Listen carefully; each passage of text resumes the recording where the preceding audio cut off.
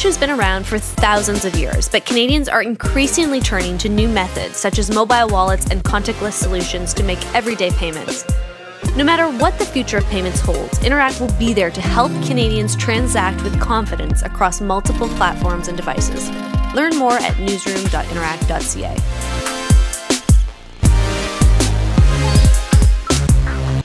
Hello, everyone. It's Friday, March 1st. We're getting there. We are getting closer to spring. This is good news.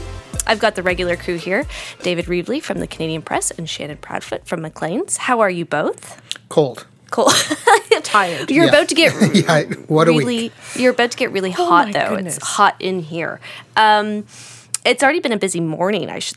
Let alone week. It's been a busy morning. Another cabinet shuffle has taken place to fill the post of Veterans Affairs, which was previously held by Jody Wilson-Raybould. It's now being led by Lawrence MacAulay, who will act as Associate Minister of National Defence. Marie-Claude Bibeau, currently Minister of International Development, becomes Minister of Agriculture and Agri-Food, and Miriam Monsef becomes Minister of International Development while also retaining her role as Minister for Women and Gender Equality. Is that correct? Yes. That is correct. So not crazy. Not crazy news there. It's about as small as cabinet shuffles get. Right. But these are actually some delicate, sensitive files. Right. Bibeau, as Agriculture Minister, she's actually, as I understand it, Canada's first female Agriculture Minister. Right. For some reason, it's going to be her job to sell reduction in the power of supply management to dairy farmers in Quebec. And I think one of the first things she said, going up to the microphone at Rideau Hall afterwards, is that she represents a rural Quebec riding. She's very close to producers, including dairy farmers, and she looks forward to discussing these things with them and how they'll be compensated for it.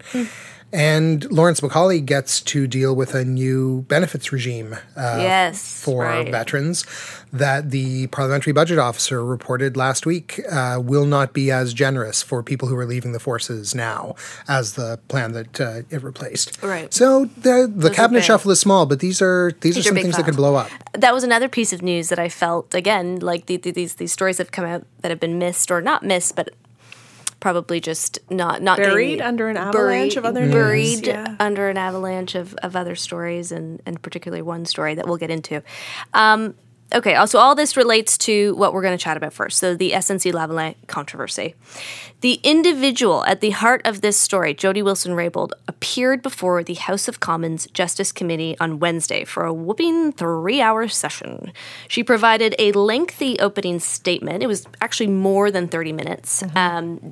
It ended up being more than 30 minutes. She had requested that. And then subsequent details in the multiple rounds of questioning. So this was her opportunity to tell her truth, as she said, about the allegations of sustained and inappropriate pressure placed on her in regards to to granting SNC-Lavalin a deferred prosecution agreement, and thus avoiding criminal trial. So, as we know, this was first detailed in a Globe and Mail report a few weeks back, but since then a lot has happened. We've seen people resign, others testify refuting the allegations. Wednesday was the first time we heard from Miss Wilson-Raybould herself, other than, scrums and some letters that she's released, but we didn't even know that she would confirm the allegations, but she did that and more. She did that and more. She did, yeah. It was staggering. I mean, were you all glued to the TV sort of jaw drop? Whoa. Yeah, I was also sort of filing notes to someone else who was writing, because our print deadline was the day after this, so that was fun for us. That's cute. Your print deadline was the day after. I know. Yes, as soon as I said it, I met your eye, and I thought, okay, but we do things in a different way. Anyway, yes, poor us with our print deadline 24 hours later. I have to admit, I went into Wednesday sort of expecting it to be a bit of a deflated balloon. Yeah, I thought it was going to be too. underwhelming. I thought it was going to be very equivocal. I thought we were just going to come out of it confused and muddled. And we did not. No. We absolutely did not. I've always sort of said in conversation, don't F with a reporter, because they keep their receipts and they record everything. Same goes for lawyers. That was a prosecutorial masterwork of laying out her case. I mean, well, that's it. And I actually that was one of the points that took me back, was the records that she had kept from all of this, the text messages and whatnot. So anyway, let's she set it up as a timeline starting as far back as September, and said there was this consistent and sustained pressure placed on her from September to December by 11 members of the PMO and other senior Liberal officials. There was approximately 10 meetings, she said, about SNC and 10 phone calls. She made it clear that following the decision made by the Director of Public Prosecutions, who was overseeing the case, to not grant the company, SNC, a DPA, Jody Wilson-Raybould would not raise the issue with her colleague about changing that decision. She was firm on this. She said she had made up her mind as AG. Then, ... she and her staff start to get pinged by various actors within and close to the PMO. So first, it was Finance Minister's Bill Morneau's chief of staff. Mm-hmm. Ben Chin, who used to be a journalist. Once upon a time, yes. When I remember seeing him on TV growing up in Toronto, he worked for City and he worked for the CTV and he worked for CBC, and he's been in politics for a while now. Okay. So that was the start of it. But the meetings and the phone calls continued on, some of which, she says, get increasingly concerning, including one with the Prime Minister himself in September. He brings up the DPA and SNC, of course, and says that there's a Quebec election and that he is the MP for Papineau. And that, in her mind, crossed into a partisan zone. And then there are subsequent meetings, many of them, where the issue's brought up and, there's this call to find a solution for the company. And I think it was in that meeting she looked at the Prime Minister, something very chilling about when she said this, that she looked at the Prime Minister and said something along the lines of are you trying to interfere with the independence of this case? And her telling of that meeting was distinct in fairly subtle, but it seems like important ways from his telling. He told us about that a week or two ago, where he said, she recounted for me this conversation where I told her the decision was hers to make, I believe was his characterization, his paraphrase. She said instead that she looked him in the eye and said, are you trying to interfere in this? And then he backed off and said, no. So it seems like we're still back to this semantic game about direction versus pressure versus, no, you go ahead and do what you want to do. Yes. A question I have. So, okay, even if she did intervene in this case and say, hey, maybe we should reconsider a DPA, but on what grounds is the question? As I understand it, she doesn't need grounds if she chooses to exercise this power. She can give instructions to the Director of Public Prosecutions, who answers to her. Right. And the Director of Public Prosecutions has to carry them out. The Minister has executive authority in this case. The Minister actually in her capacity as Attorney General, which is not the same thing as her capacity as Justice Minister. Which is another. But she's got to write it down, and it's got to be in public. And that means if I were the minister, I would want to know what I was going to say, what was my reason. And if I didn't believe in it, it's going to be my name that's on it, not the Prime Minister's name. Right. He's going to take responsibility for it ultimately as the head of the government, but certainly not the names of the Prime Minister's aides. It's going to be my signature at the bottom of this piece of paper. I would want to feel that I was doing the right thing in that case. Yeah. And this is not a power that has been used in this way before. Right. I think it's used for policy. Right. For instructions to federal prosecutors about how to handle particular types of cases. Right, but it's always been used categorically before, right? Yeah. As opposed to on an individual basis. So it's things like treat terror cases, plural, in such and such a way. Like X. Yeah. It's never been used before for intervening on a specific matter involving one company or entity. So it sounds like to her, again, going back to what she found, she said in her testimony, she said nothing she felt was illegal. She said it was the points, it was the sustained efforts, and it was the political partisanship that became problematic.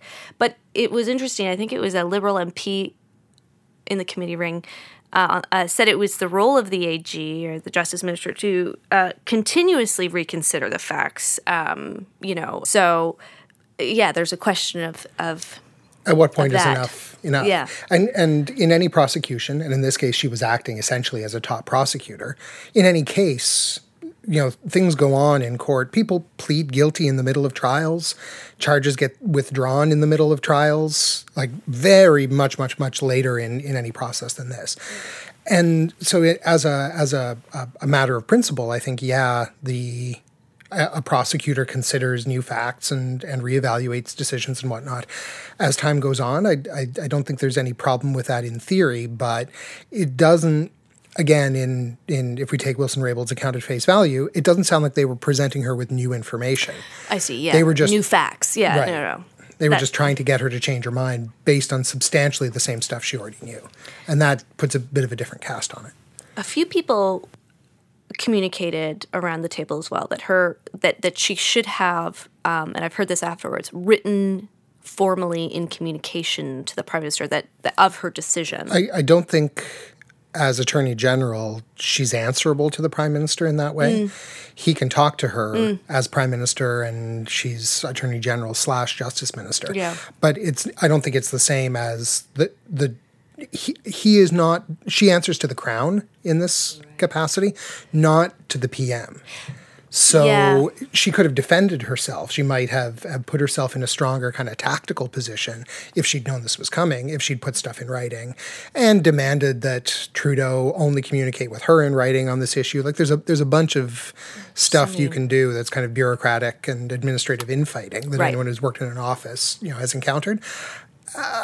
If she's thinking, I think this is done, I'm hoping this goes away, does she really want to go to war with the boss? Right. Knowing how things have turned out, she might have done that, but I can certainly understand not thinking that way at the time. I mean, that goes into, it makes me think of another question of like, that in Canada, the AG is the same role as the Justice Minister, where in other countries that's not the case. In the UK, they separated. Yes, and that might prevent some of this complication, just that in the sense of that the Justice Minister sort of by nature of their job and their role in cabinet is expected to be partisan, whereas the AG is expected to be. It's the two hats thing, where one of your hats is partisan and one of them is supposed to be utterly independent. And I can see, I don't know what the reasoning is for the way we've constructed in Canada, but that sort of seems inherently trickier than separating it out and saying, when as the AG, you're not sitting around the cabinet table, you are acting independently and kind of putting a bit of a glass wall around that position and that person. So another question here. When asked if she had the confidence in the leadership, I thought this was pretty interesting too, of the PM, she said she couldn't sit around the cabinet table anymore. Why stay as a Liberal? I think that this is an interesting question. Do you think she's waiting for him to give her the boot? Or do you think that, to make that first move? I don't know. It is a good question, though. I mean, cabinet ministers do have a different kind of duty of loyalty to the Prime Minister than just members of the party do. They're all of this comes down to kind of the fine points of relationships and we were talking about power this before, balances and that sort of thing. But as a cabinet minister, you do answer to the Prime Minister. As an MP, you don't actually officially answer to your party leader. You get caucus revolts. You don't get from time to time. You don't generally get sitting members of a party all quitting when they're not happy with the leader. They knife the leader and get a new leader, but they stay. Party members. Interesting. It is not obvious to me, though. It is not obvious to me why Jody Wilson-Raybould stayed in cabinet. I think that is a question that we have not had answered. Figured out, because if she felt, I think there's a very strong argument that if she felt that she was being improperly pressured, she should have resigned and said why publicly at the time, rather than trying to tough it out. And why she still wants to be a Liberal MP is not obvious to me either. Then again, according to her statement, she did take the Prime Minister at his word that the reason she was being shuffled was not because of this. I don't think, I could be wrong, I don't think she said she took him at his word. I think she said, because she sort of said she had to be very careful what she could say there because of cabinet confidence only being lifted to the point when she was no longer Attorney General. She said that when he made that phone call and told her she was being shuffled, she was quite careful about this. She said, I said that I felt it was as a result of my refusal to play along with SNC. They denied that, and she just let that sit, I think. Which, again, she has proven herself to be quite intriguing and skillful at sort of like the image I keep having is that she keeps putting pieces of paper face down on a table in front of us and going, there's something on this piece of paper. I can't show you right now, but it's here. And then she waits for a mechanism by which it can be turned over. And it felt to me like that was another piece of paper she was putting down because she's been very clear about like the limits on what she can say and where that goes up to in the timeline. And there's an obvious narrative and political reason why we all very badly want to know what happened after that was a January 14th, the shuffle. Yeah. She is a really good, I mean, as someone was saying the other day, like she's a hard witness to go up against. Like she's pretty impressive. Yeah, she's a crown prosecutor. Yeah, like grew up in a political family in British Columbia. Her father was, I think, was a hereditary First Nations chief. She's steeped in this, and she seems pretty good at it. She's pretty darn good at it. I mean, I think there's also questions too of how much of this has gone on. How much of this is just the regular sort of sausage making process? You know, how much of this is just this happens in every government, right? People talk with others about getting stuff done for the PM and, you know, working to find solutions for the PM and blah, blah, blah. And that sort of seems like it's been the government's message now. And the message of other cabinet ministers who are sort of speaking on behalf of the PM is just like there's been no dispute so far of the facts that she presented. It's more the picture they add up to and the kind of upshot of it. And I guess the obvious way to square her testimony with the Prime Minister saying, I completely disagree, is that this is just the way things are done. That she may have conceived of a problem with it, but it was not outside the realm of normal and or they believe they have a way to justify it. Right. And so on that, actually, so Trudeau's response, he came out, so first it was Scheer, I guess, and then saying the Conservative leader and then the NDP leader. Scheer came out guns blazing, saying Trudeau needs to resign from his post. And then, you know, Singh calls for a public inquiry. And then Trudeau comes out smiling and kind of goes into job talk, a little bit of campaign talk, what he's proud of that the Justice the Justice Department has completed over his time in power. He refers, you know, to the Harper government. Canadians have to choose between which party they want. So it was kind of the start of this campaign talk. That was, I think, his response to Scheer's call on him to resign. Right. Is Canadians can make up their minds in a few months. Yeah, I'm certainly not going anywhere until then. Yeah, that was his. That was his way of return fire. Yeah. It's sort of amazing in a way how as much detail was laid out for us on Wednesday and there was considerable detail, there's still a lot of room for these subtleties where intonation and how the conversation flowed. I mean, we obviously nobody had a recorder running or they haven't chosen to tell us yet, that there's still some, I wouldn't say confusion, but there's still room for interpretation. I think there's a lot of room for interpretation. Yeah. I think something that Shannon said almost at the beginning of this part of the discussion is that she laid this case out like a prosecutor. And very often, once you've heard one side of a case in court, man, that sounds really damning. I know. And then you hear the other side and you go, well, you know, there's a reason why you get to present a defense. That's what and one of the specific words case, in Butts' letter, too, was that he has evidence. That suggests that there's stuff, not just things to say. Again, we're getting into other semantics communications. But yeah. I agree. I'm going back and I'm weighing all the options here. So yeah. We do not know everything. You do not know everything. We do not. And since then, we know now that we'll hear from Gerry Butts, who put his name forward on Thursday in that letter to request an appearance. Michael Wernick again, clerk of the Privy Council. And Nathalie Drouin, who was Jody Wilson-Raybould's deputy minister. So we'll hear from, oh my goodness, it's going to be another big week. Best tweet of the day, I got to say, was from CBC's Power and Politics host Vashi Capellos. And she said, it reads, JWR to Michael Cohen, hold my beer. Which I thought that was great. True. We gave, and then you followed up with, we gave American Politics. It was Wednesday a day.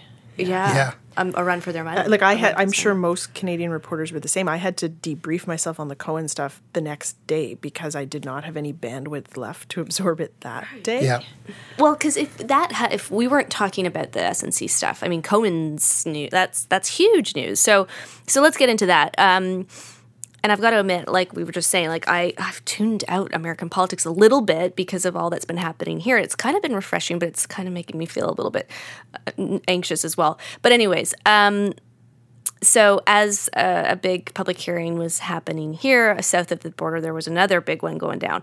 This one was something like 7 hours. On Wednesday, President Trump's former personal lawyer, Michael Cohen, stepped up to the bench and gave his alarming testimony, slamming Trump for being a racist, a con man, and a cheat, lying about just everything.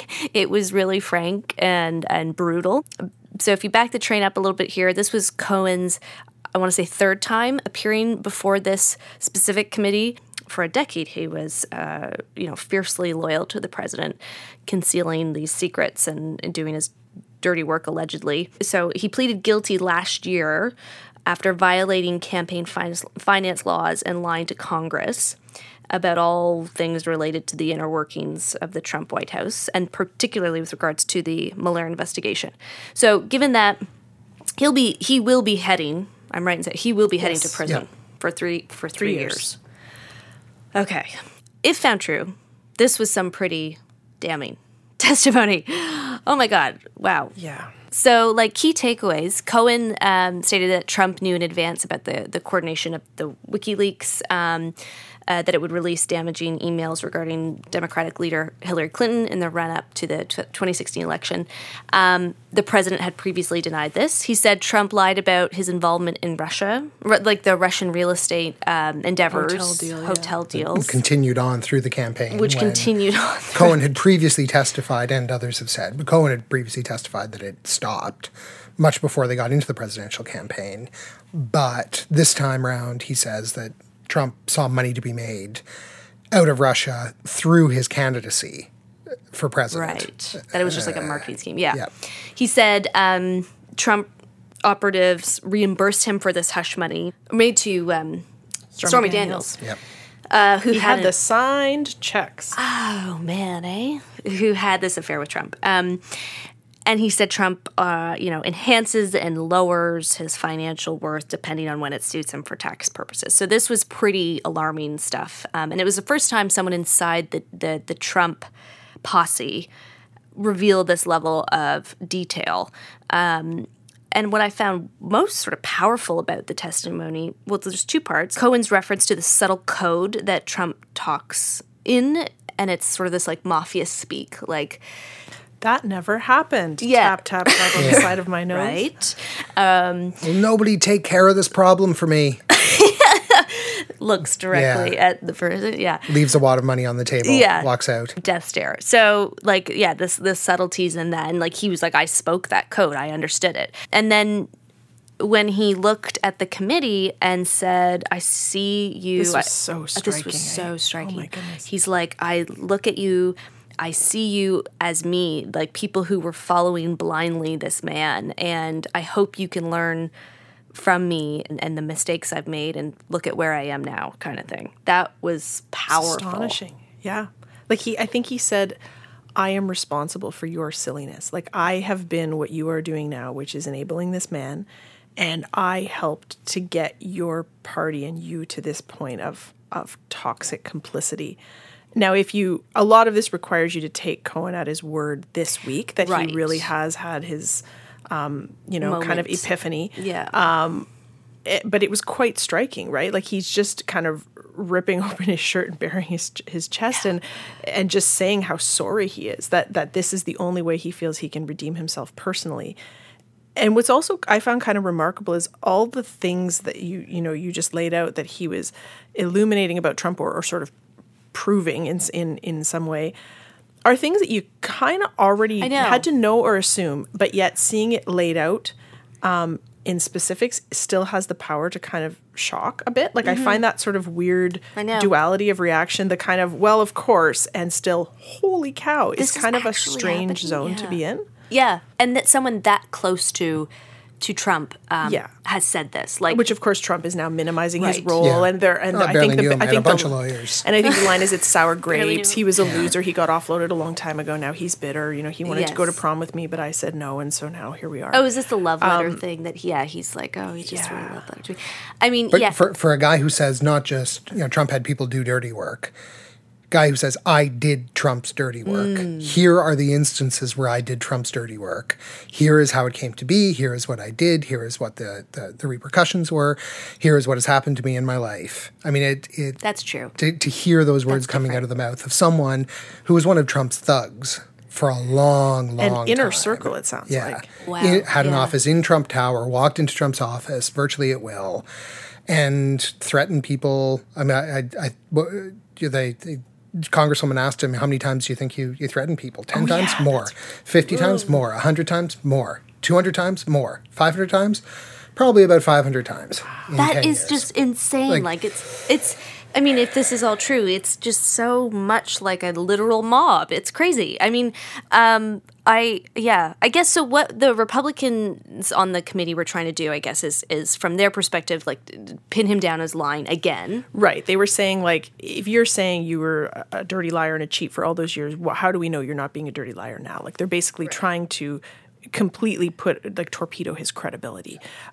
But they were very careful to not really engage much with the substance of his allegations because they don't want to go near that. So it was like Trump was like the Voldemort in the room, right? We're like, we're just not going to mention his name. We're going to talk all around him because they're trying to, but it's a tough needle to thread because they're trying to find a way to impugn Cohen's credibility without directly referencing the very specific and explosive allegations he's making about the president. And that's what I've struck by. Like, has to do with this, the question around impeachment too. Like, Cohen's testimony isn't enough to get the president, from what I've been reading, is not enough to get the impeachment process going. But because I think Trump strategically sort of aligns himself around these fall guys, so he's not directly involved, but he has these minions who are doing the dirty work for him, and so it's hard to actually pin him down with doing anything that would force an impeachment process. But I think what was accomplished toward that end in that hearing,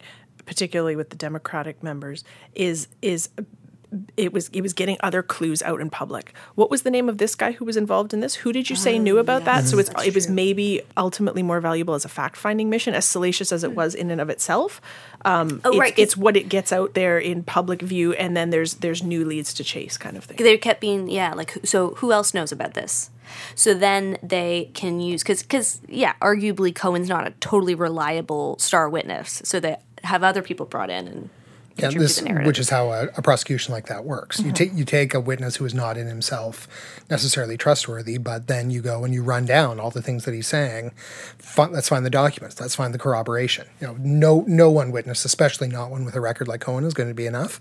But if he's telling the truth, he can point you to evidence that supports him. Talking about impeachment, a couple of things. One, that requires the Republicans to be on board. You need 2/3 majority in the Senate, and the Republicans will always control. I mean, it's virtually inconceivable that the Republicans won't have at least 33 seats.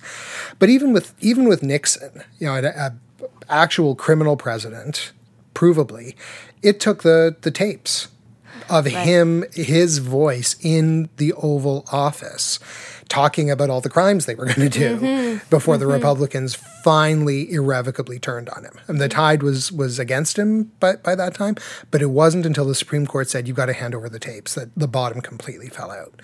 So there's a really, really, really high standard for that kind of thing. And a long road to that, yes. Okay. Let's move along here. So another space story. Was it last week that we talked about Oppie? 2 weeks 2 weeks ago. Okay, well, no. Okay. I'm still suffering from it. I'm still suffering from Oppie talk. But, all right. He's cold. Just cold. Maybe up there in the dark. Still there. Just because we stopped talking about it doesn't mean Oppie's not there. The dust is starting to accumulate around her wheels. Poor rover. Oh my God, we're bad. Okay, so Canada's going to the moon. All 36 million of us. Moon. All 36 million. Just kidding. Climb aboard, guys. But in all seriousness, Prime Minister Justin Trudeau announced that Canada would join a NASA-led project called the Lunar Gateway Mission to build a new space station that would orbit the moon and serve as a base for further and deeper space exploration. We're going near to the moon. We're going near to the moon. Almost to the moon. Yes, very close to the moon. Yes, it's like a hub bus station where you can just then hop off and catch a little milk run to the moon. I just gotta take a break. So not only will this moon outpost allow for long-term lunar presence, but it will also serve as a launch pad to Mars and beyond, Trudeau said. So I like infinity and beyond. It's kind of cool. Yeah. It's estimated that the outpost won't be ready until, I think, 2026 and will be part of a broader Canadian space strategy in which the government will invest just over $2 billion over 24 years. So what specifically are we contributing to this project? Is it OPI? No, it's not OPI. Is it... It sounds like it's a robotic arm. It's another Canadarm. And I'm doing a robotic very convincing arm. You look like one of those machines in a grocery store that my children always stare at with the claw, and I always have to explain you never win anything and we need to keep walking. Yeah, so it sounds like this robotic arm. Because we already have a Canadarm 2. Yep, this will be Canadarm 3. Although I was a bit confused because it says that the Canadarm will be used to construct the space station, but will also be attached, or the Lunar Gateway, but will also be attached to it. So that's like an amazing image. Like it's just going to snake out and build itself. This the Canadarm that's on the space station, the International Space Station, now kind of does that. Like it plucks things out of. It's amazing though. It's like capsules that come up and affixes them and so on. Yeah, but it's sort of self-assembling. There's going to be more romanticism around the arm. Oh yeah. Oh totally. But I mean, it sounds like where Canada's really obviously, and we know this, strong is our artificial intelligence, and so that's where we're gonna have our efforts played. But I think our mode has sort of been like helper monkeys in space, because we're also doing part of this Mars sample retrieval regime that's starting in 2020, where we have contributed one of the vehicles that's going to go retrieve samples and eventually try to bring them back to Earth for processing. So that seems to be our thing, is we are the claw. Like we are the claw for international space efforts. Symbolically, we are the claw. Context, this is the largest investment in space in over a decade. And it might be a dumb question here, but I was curious. Is the last time people were on the moon during Apollo 11? No. That was the first time we landed on the moon, but it has been a good long time. Apollo 14 in 1972 was the end of the last time someone set foot on the moon, I believe. Okay, so not that. That wasn't that dumb. No, it's been 40 years. Okay, all right. Okay, good. Because going to the moon is really because there's been all these like different phases of space exploration, and then things shut down. Is someone actually on the moon? Like there's things that go up, right? But I'm not going to try to talk scientifically. Do you know what I think would be? You know what I think is neat though is when you think about the seismic aspect of those men landing on the moon in the first place, and the grainy video footage we see, and the books and whatever. All of us, I believe, in this room are way too young to have even been like existing on the planet when that happened. Right. So you could have a whole new generation that sort of marvels anew at something that has actually already been done before, but just the very concept of it is still kind of mind blowing if you get to see it again. So that raises a good point. Are we in sort of like, if we think about the dynamics, the political international dynamics at play during that time, I was reminded of it when I watched First Man the other weekend, but are we in sort of the same thing where we're feeling the competition from Russia and China, who are making it, now China who's making advancements, and other countries too, and now Canada's the first to partner in with the United States? I mean, it feels like we're kind of in the same dynamic, but just years later. We're kind of competing with each other. China landed a rover on the far side of the moon, which no one had ever done before, just a matter of weeks ago.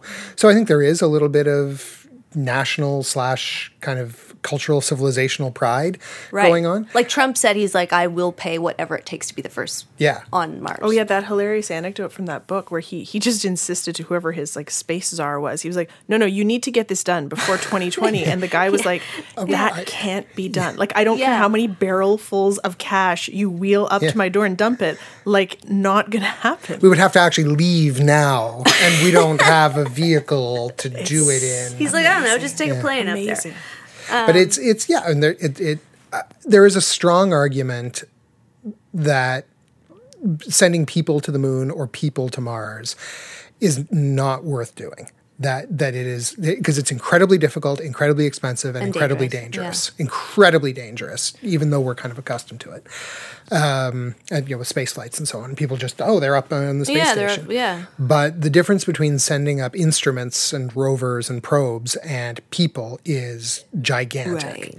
and that we get more scientific value, more engineering value. We learn more about the universe at this point by sending, by sending machines. Right. Because they can do the sensing and stuff and possibly bring back samples rather than sending up, weak, fragile animals like ourselves that need Sacks to breathe of and meat.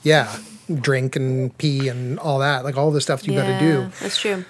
But on the other hand, what are we here for? Well, if that's it's right. not, I find that kind of such a beautiful dichotomy where there's absolutely enormous rational arguments that it's not worth it. And then there's, but cool. Which is not a small thing. Like, I don't actually mean that glibly or facetiously at all. And I kind of think in between us talking about OPI and then talking about this week, I've been struck by, it's sort of an obvious thing, but even the nomenclature we use in space exploration, everything is opportunity, discovery, Apollo. Like, there's kind of this, like, beautiful, like, purity to it. Bright, shining lights on everything. Like, everyone's a 5-year-old kid who's like learning about the solar system and their mind is blown. Yeah. But I don't know how you quantify or prioritize the actual value of that is an interesting question. But it sounds like with the rise of automation and, all this stuff like that's where it's heading, like that we're sending more robotic things out there, tools out there, right? Human proxies, I guess. Yeah, and things that are able to do finer and finer things. Yes, right. That previously you just needed a person to do because you didn't have the quality of processing or speed of transmission or whatever. It will be interesting because I read, once I was reading up on this, I saw that to see what private companies and how they will interact with this sort of competition to get out there, like Elon Musk's SpaceX. So the company is scheduled to send its Crew Dragon capsule on a dry run this weekend to the International Space Station. So, and then it has further plans to take out astronauts in July. So, like, it's interesting to think about how private, the private sector will come into this as well.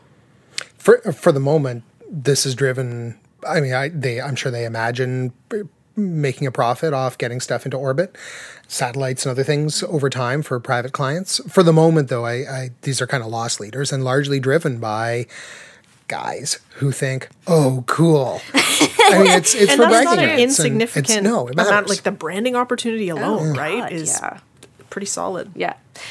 All right. That's all for us today. Wowzers. It was a long one. Okay, handles, please. I have a feeling we're going to be saying that forever. Yeah, I know. Such a long week. I know. I am at David Reevely.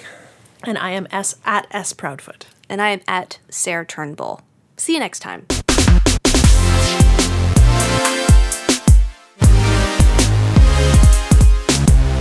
The age of personal check is coming to a close.